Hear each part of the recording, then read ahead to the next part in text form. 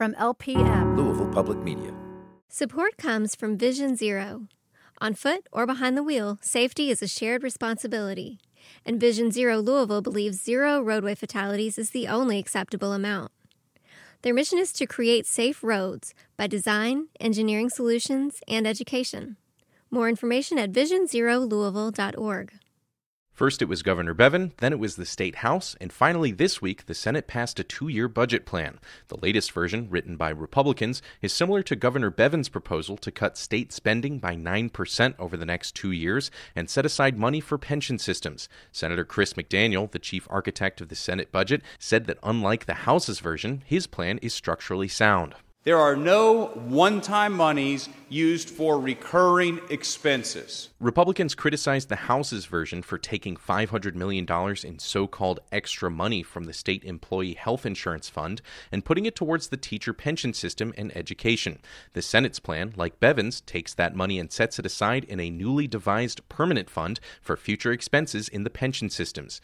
Jim Carroll, a spokesman for an advocacy group called Kentucky Government Retirees, said he likes the Senate's plan because it sets more money aside for the retirement fund for most state employees. And we think that's preferable for our particular plan since it's in such bad shape. The pension fund, called the Kentucky Employees Retirement Fund Non-Hazardous, which includes most state workers, has only 17% of the money it needs to make future expenses. Carroll and others are worried that if the system loses any more money, the plan will become pay-as-you-go, meaning all of the system's assets will have been sold and the state will just be paying retirement checks straight out of its pockets.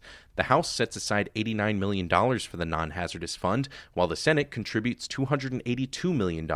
Carroll says the House's budget won't work for his fellow retirees. If we come out of this with something akin to the House plan, then this was a wasted session. Just not enough money to have an impact. Another major difference between the House and Senate plans is how to fund higher education in the state. The House's budget restored about $215 million in cuts Governor Bevin had proposed to higher education.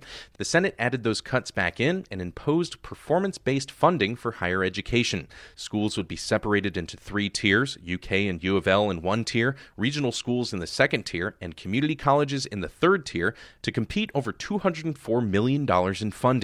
Jason Bailey, executive director of Kentucky Center for Economic Policy, favors the House's take on education. The Senate budget would pass costs on the students in the form of higher tuition in a major way. Bailey says the House version of the budget both addresses education and pension needs. Why would we not want to both do everything we can to pay down our pension liabilities by making the full ARC payments and reduce the pain to these foundational systems like education and health through budget cuts over the next 2 years? That's the best thing that we can do to get ourselves on the right path. Lawmakers are planning on having a final budget by Wednesday, at which point Governor Bevin will have a week and a half to review it. The legislature finishes up on April 12th. In other news, a former state official has been accused of taking bribes from a consulting firm to the tune of $200,000 in cash payments and political contributions. Tim Longmire was the secretary of the Personnel Cabinet in the Beshear administration and served as a deputy attorney general until a few days ago. U.S. Attorney Kerry Harvey refused to say which political campaigns received contributions from the kickback scheme. We have no reason to believe that the candidates whose campaigns received the tainted funds were aware of the scheme. The consulting firm won contracts to advise the state employee health insurance program, which is managed by the Personnel Cabinet, and insurance companies Humana and Anthem. That's your distilled rundown of the news out of Frankfort this week. For the Kentucky Public Radio Network, I'm Ryland Barton.